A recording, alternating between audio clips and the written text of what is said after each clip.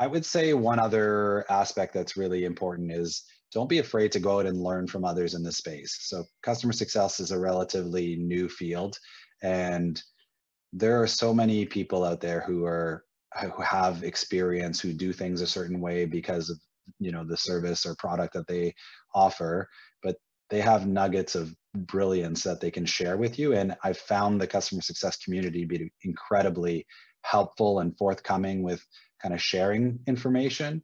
And it's really important that you do that, because if you try to solve these problems on your own without actually having conversations with peers in different industries and similar industries, et cetera, then I think you're going to fall flat on your face. This is one of these places where you really want to do, check, validate whether the things you're doing are, the right things, learn on things that you can do to evolve the program. And that goes beyond just connecting with peers, but attending webinars and reading books. And it really helps you evolve as a true customer success professional. It's really important.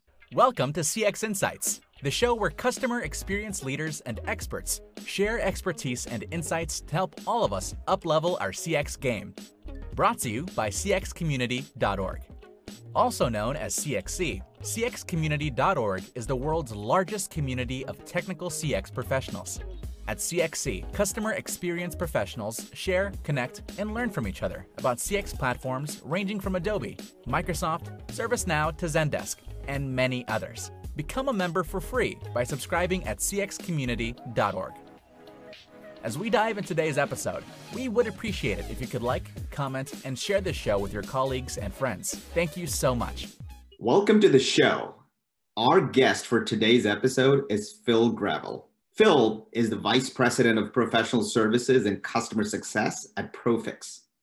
Phil, welcome to the show. Thanks, Abhijit. Good to chat with you. Yeah, likewise. Hey, tell us a little bit about yourself, Phil. Yeah, so as you mentioned, I'm the VP of Services and Customer Success at Profix Software. I've been with the company for a little over 8 years now and come from a finance background and a consulting background. To be frank, I dove into the world of customer success about 6 years ago and really have sort of enjoyed kind of leading the efforts on building our program at Profix and connecting with others in the field and really learning a whole lot about what customer success is all about. So I'm excited to be here and kind of share what I've learned over these past 6 years with you. Awesome. And Profix are you guys looking at sort of the financial function for a lot of customers? Tell us a little bit about Profix. Sure, yeah. We're what you call a corporate performance management software. So we're in the space CPM, some call it EPM, Enterprise Performance Management. So really to kind of distill it down to make it easy to understand for the listeners, we do reporting. So a lot of ERP software vendors don't have robust reporting capabilities. So we're sort of we connect into the ERP and offer a flexible reporting tool. And then our bread and butter really is around planning. So we're kind of a multi-user budgeting and forecasting application. We automate a lot of the things that companies struggle with in terms of kind of preparing their budget for multi-user participation, building the Excel spreadsheets and sending them out and collecting them and consolidating them. So Profix is an application that really helps with all of those functions. And then, to kind of round out the solution set, we also, offer dashboarding capabilities so that you can kind of see your data in those pretty visuals, as well as financial consolidation. So. Yeah, it makes sense. And you guys are obviously handling a lot of really important sensitive data for your customers. And are you guys doing that across like customer segments? Do you guys have like large enterprise, mid-market, SMB, or are you guys focused on some particular segments there? Yeah, I would say kind of our sweet spot, in terms of companies who have these sort of departments set up this way, where they have multi-users and a lot of collaboration across the budget process and planning processes, et cetera, are in kind of the upper mid-market. So we often say we're in the mid-markets, companies within kind of the 500 million to 1 or 2 billion sort of annual revenues is kind of our sweet spot. That's where a majority of our customers are from. But we can also, we also have customers in the sort of upper enterprise space as well as in the lower mid-market as well. So. Got it. Okay. And do you guys like focus on particular industries, or is it across the spectrum, like manufacturing, tech, healthcare, et cetera?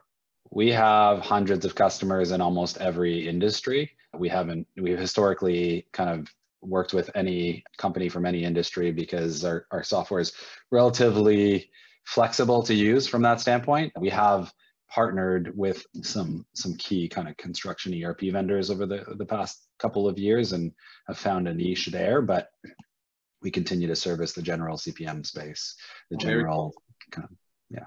Yeah. And so as you look at your customers, and you've been with Profix for some time, and you've seen the evolution of customer success, and you also lead professional services. How have you guys been scaling customer success, in the sense that, have you guys built a ton of automation around this? Like, how have you considered scaling, and what's been the thought process of scaling customer success? Yeah, so customer success was something that didn't exist formally about 5 years ago or 6 years ago at Profix, and we kind of, like many companies who have sort of a longer term, have been around longer term. We have an on-prem product, and we still have, you know, a significant amount of customers who are on that particular solution, and then we transitioned into offering a cloud version about 5 years ago. And so we really saw the writing on the wall in terms of needing to build up the customer success program. In terms of kind of, to answer your question around scaling, you know, what we decided to do in the early days of the customer success program was start trying to gather and collect customer intelligence. And so because we were at that time predominantly an on-prem product, it was hard to get customer intelligence. So we started kind of, you know, modifying how we do reach outs and surveys, and what types of systems we use to collect data during, you know, phone conversations at conferences, during customer events, those kind of things. And how do we store that information? How do we use that information to help us understand, you know, what makes our product sticky? How do we better engage with customers? How do we increase adoption? Those kind of things. What type of programs do we need to put in place to, you know, ensure that our customers are successful and they continue to kind of renew year after year? You know, it was, in a way, it was easier in the on-prem world because you make that big investment up front, and then to pay the annual maintenance fees, it's you know, a very low percentage of the overall spend. And so, you know, it was easy, and our customers were really loyal. We have a great customer base who are very loyal. And then in the cloud world, it's a little bit different, right? So you're constantly having to demonstrate, you know, value. And so, you know, early days, it was a lot of that. And then as we've sort of progressed, we've, you know, added headcount, we've invested in technology to help us with the CS platform and advocacy platform, and a few other tools that have helped us scale. And then we're always kind of reinventing how we segment our customers, what type of approach we take, you know, how do we tier the customer base in terms of who gets a dedicated CSM versus who may benefit from tech touch type reach outs, et cetera. So very cool. And so it sounds like your team has been through quite the journey in terms of going from a on-prem to a SaaS, sort of a multi-tenant model, cloud delivered, et cetera. And with that comes its own set of challenges to scale up and automate and put the right platforms in place, right? And so it sounds so. Tell us a little bit about the platforms you put in place, maybe any of the CS platforms, and also what type of integrations have you done? Are you guys integrating with your CRM?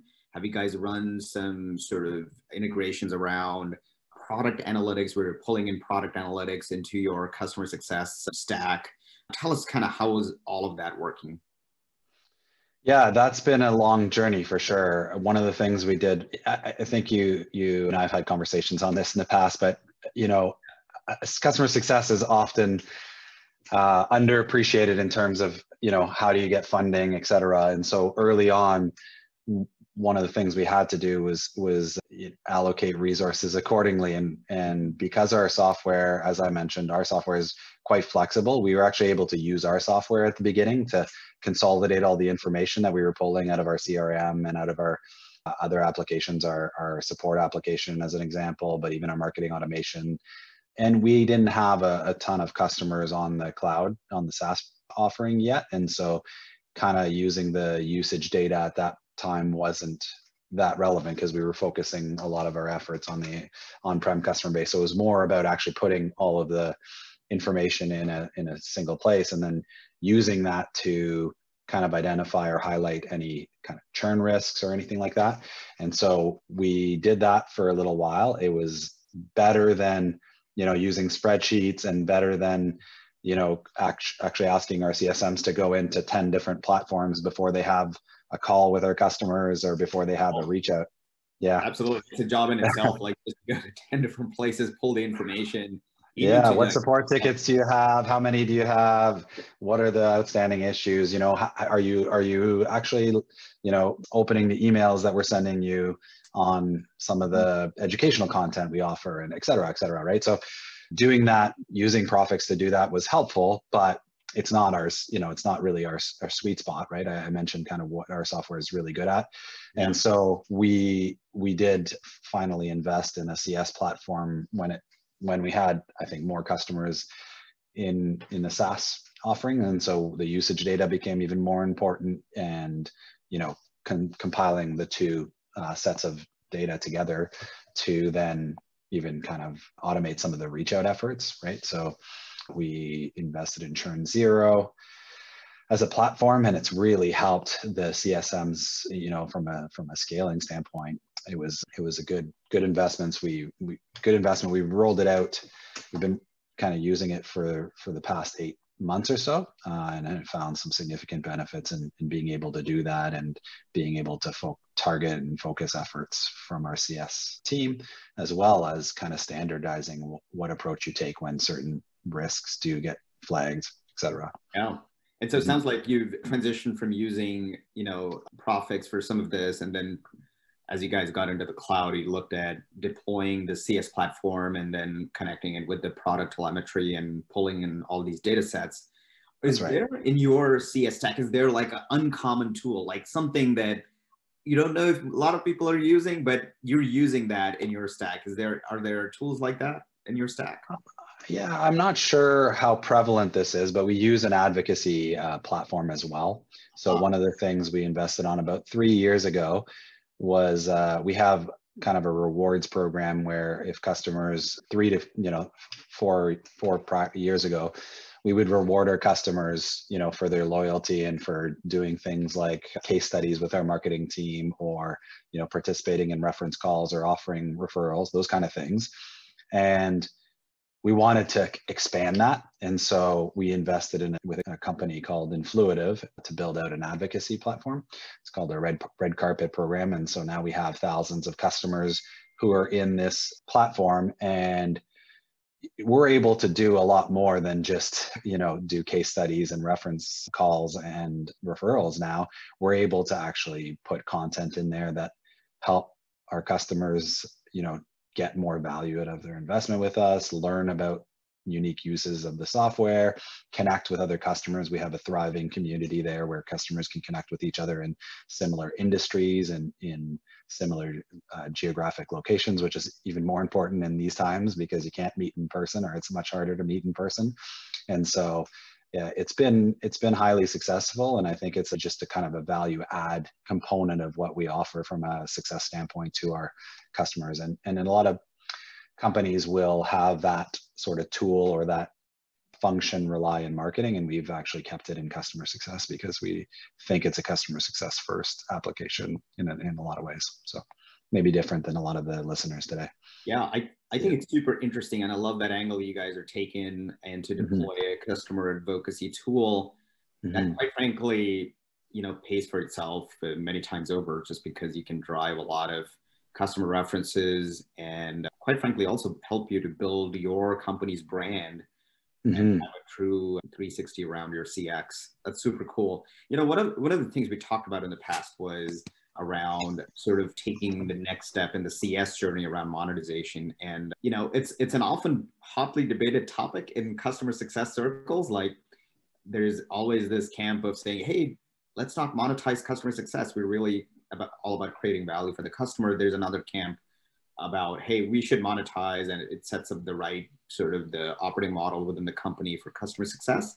And, you know, there's no right or wrong answer here, but just interesting. Just tell us sort of kind of what led you to the path of choosing this. Why did you choose monetizing customer success? And then, you know, would love to kind of chat about it a little bit.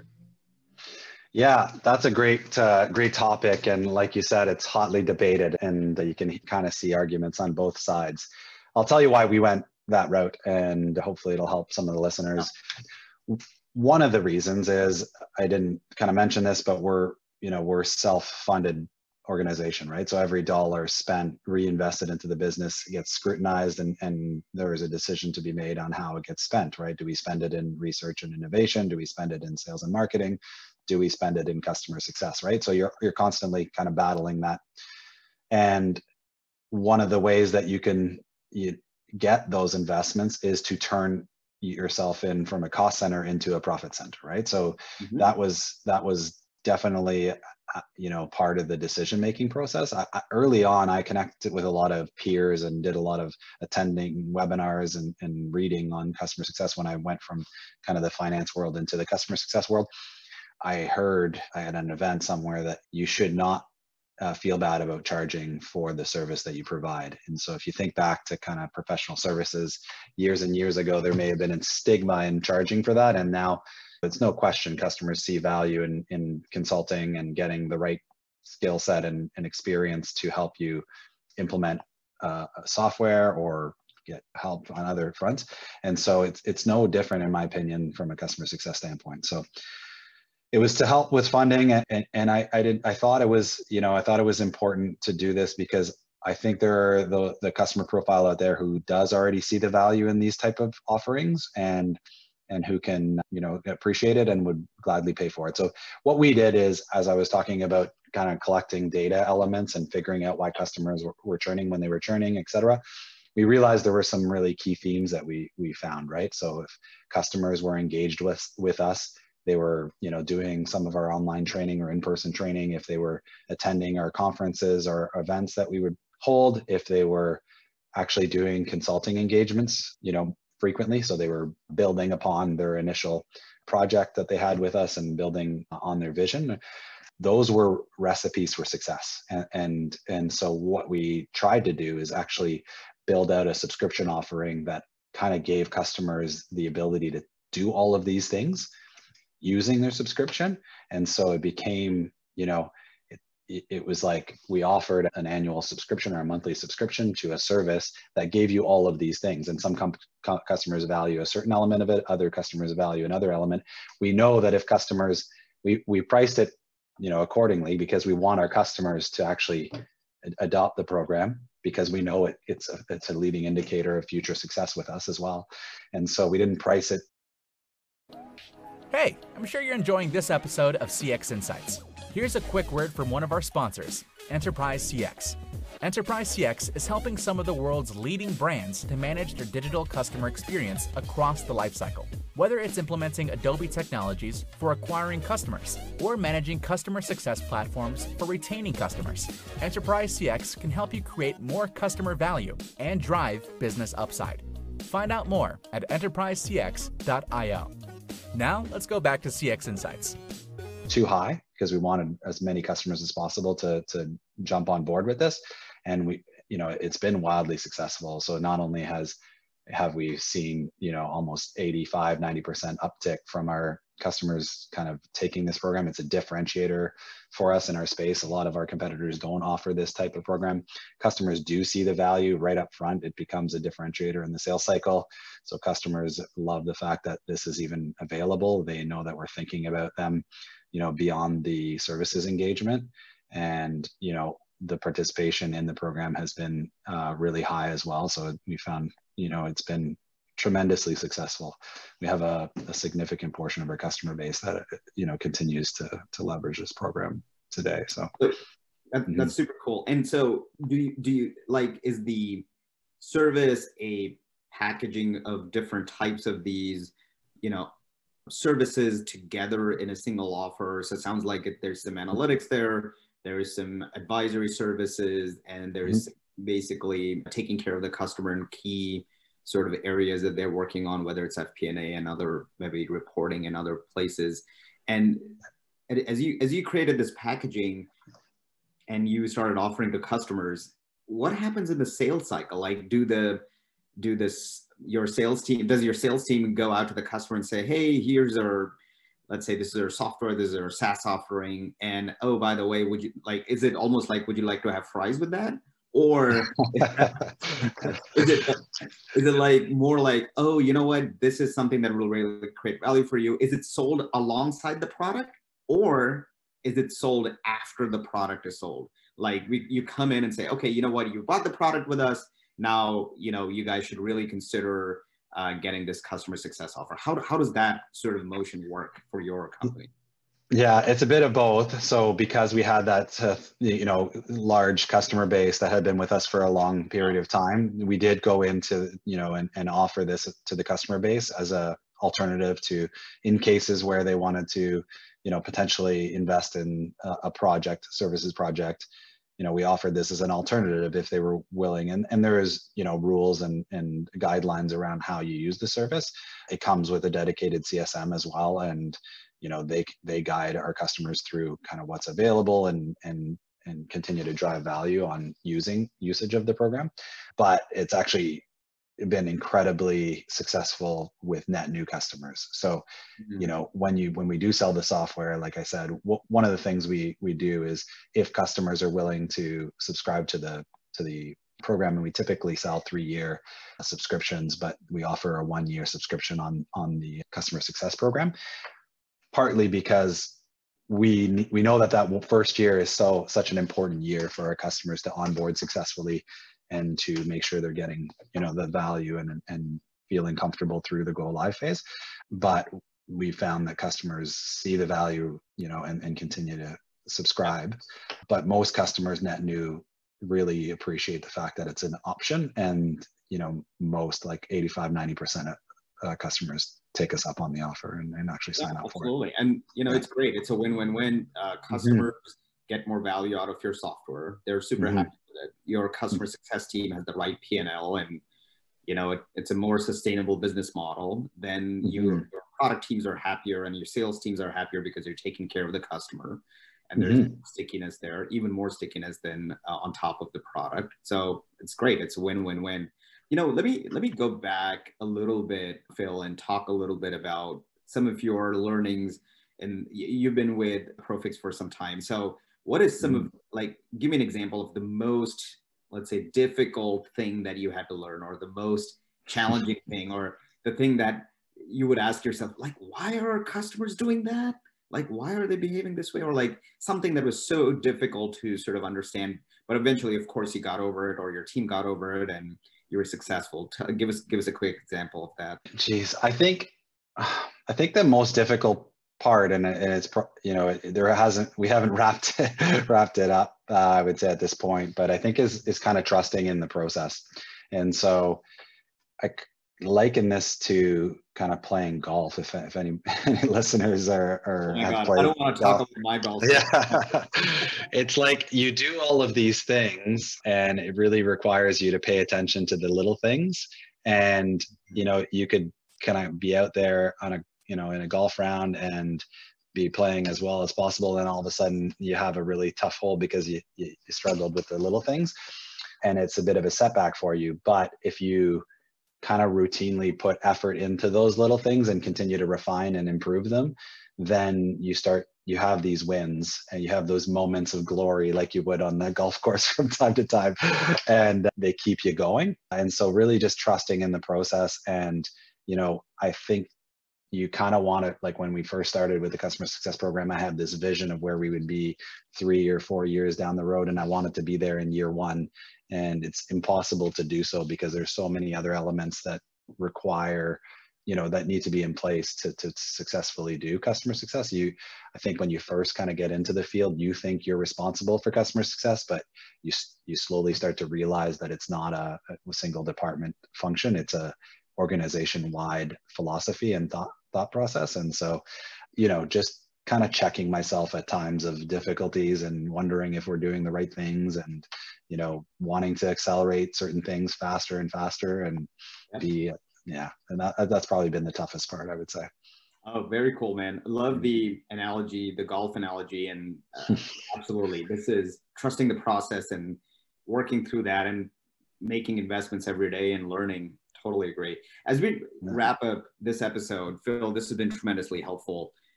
If you were to share one piece of advice with the listener, what would that be? Yeah, other than trusting in the process, which I just mentioned, I think is super critical, because you will get those outcomes and you will see the benefits of doing those little things right and continuing to improve. But I would say one other aspect that's really important is don't be afraid to go out and learn from others in the space. So customer success is a relatively new field, and there are so many people out there who have experience, who do things a certain way because of the service or product that they offer, but they have nuggets of brilliance that they can share with you. And I've found the customer success community be incredibly helpful and forthcoming with kind of sharing information.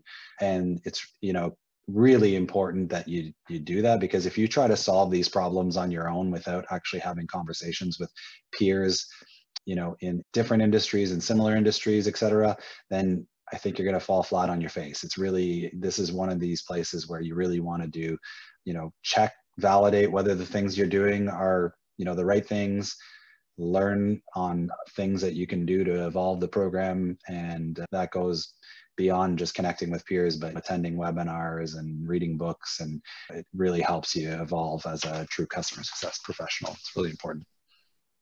I love it, Phil. Solid advice. Network with others, learn from others, keep learning, iterate. Phil, for folks to follow you, what's the best way for them to do that? Twitter, LinkedIn, where are you? I don't post a lot on Twitter, but you can find me on LinkedIn, Phil Gravel with Profix Software in Toronto, Ontario. Outstanding. Phil, it was tremendous to have you on the show. Thank you so much. Thank you, Abhijit. Have a great day. And that's a wrap. Thank you for joining us in this episode of CX Insights. If you found the show valuable, can I ask you to submit a review for the podcast or add a comment? I'd greatly appreciate it. If you'd like to feature a guest or dive into a particular topic, please email us at cxc@cxcommunity.org. Thank you for being a CX leader and for making a difference in the CX community.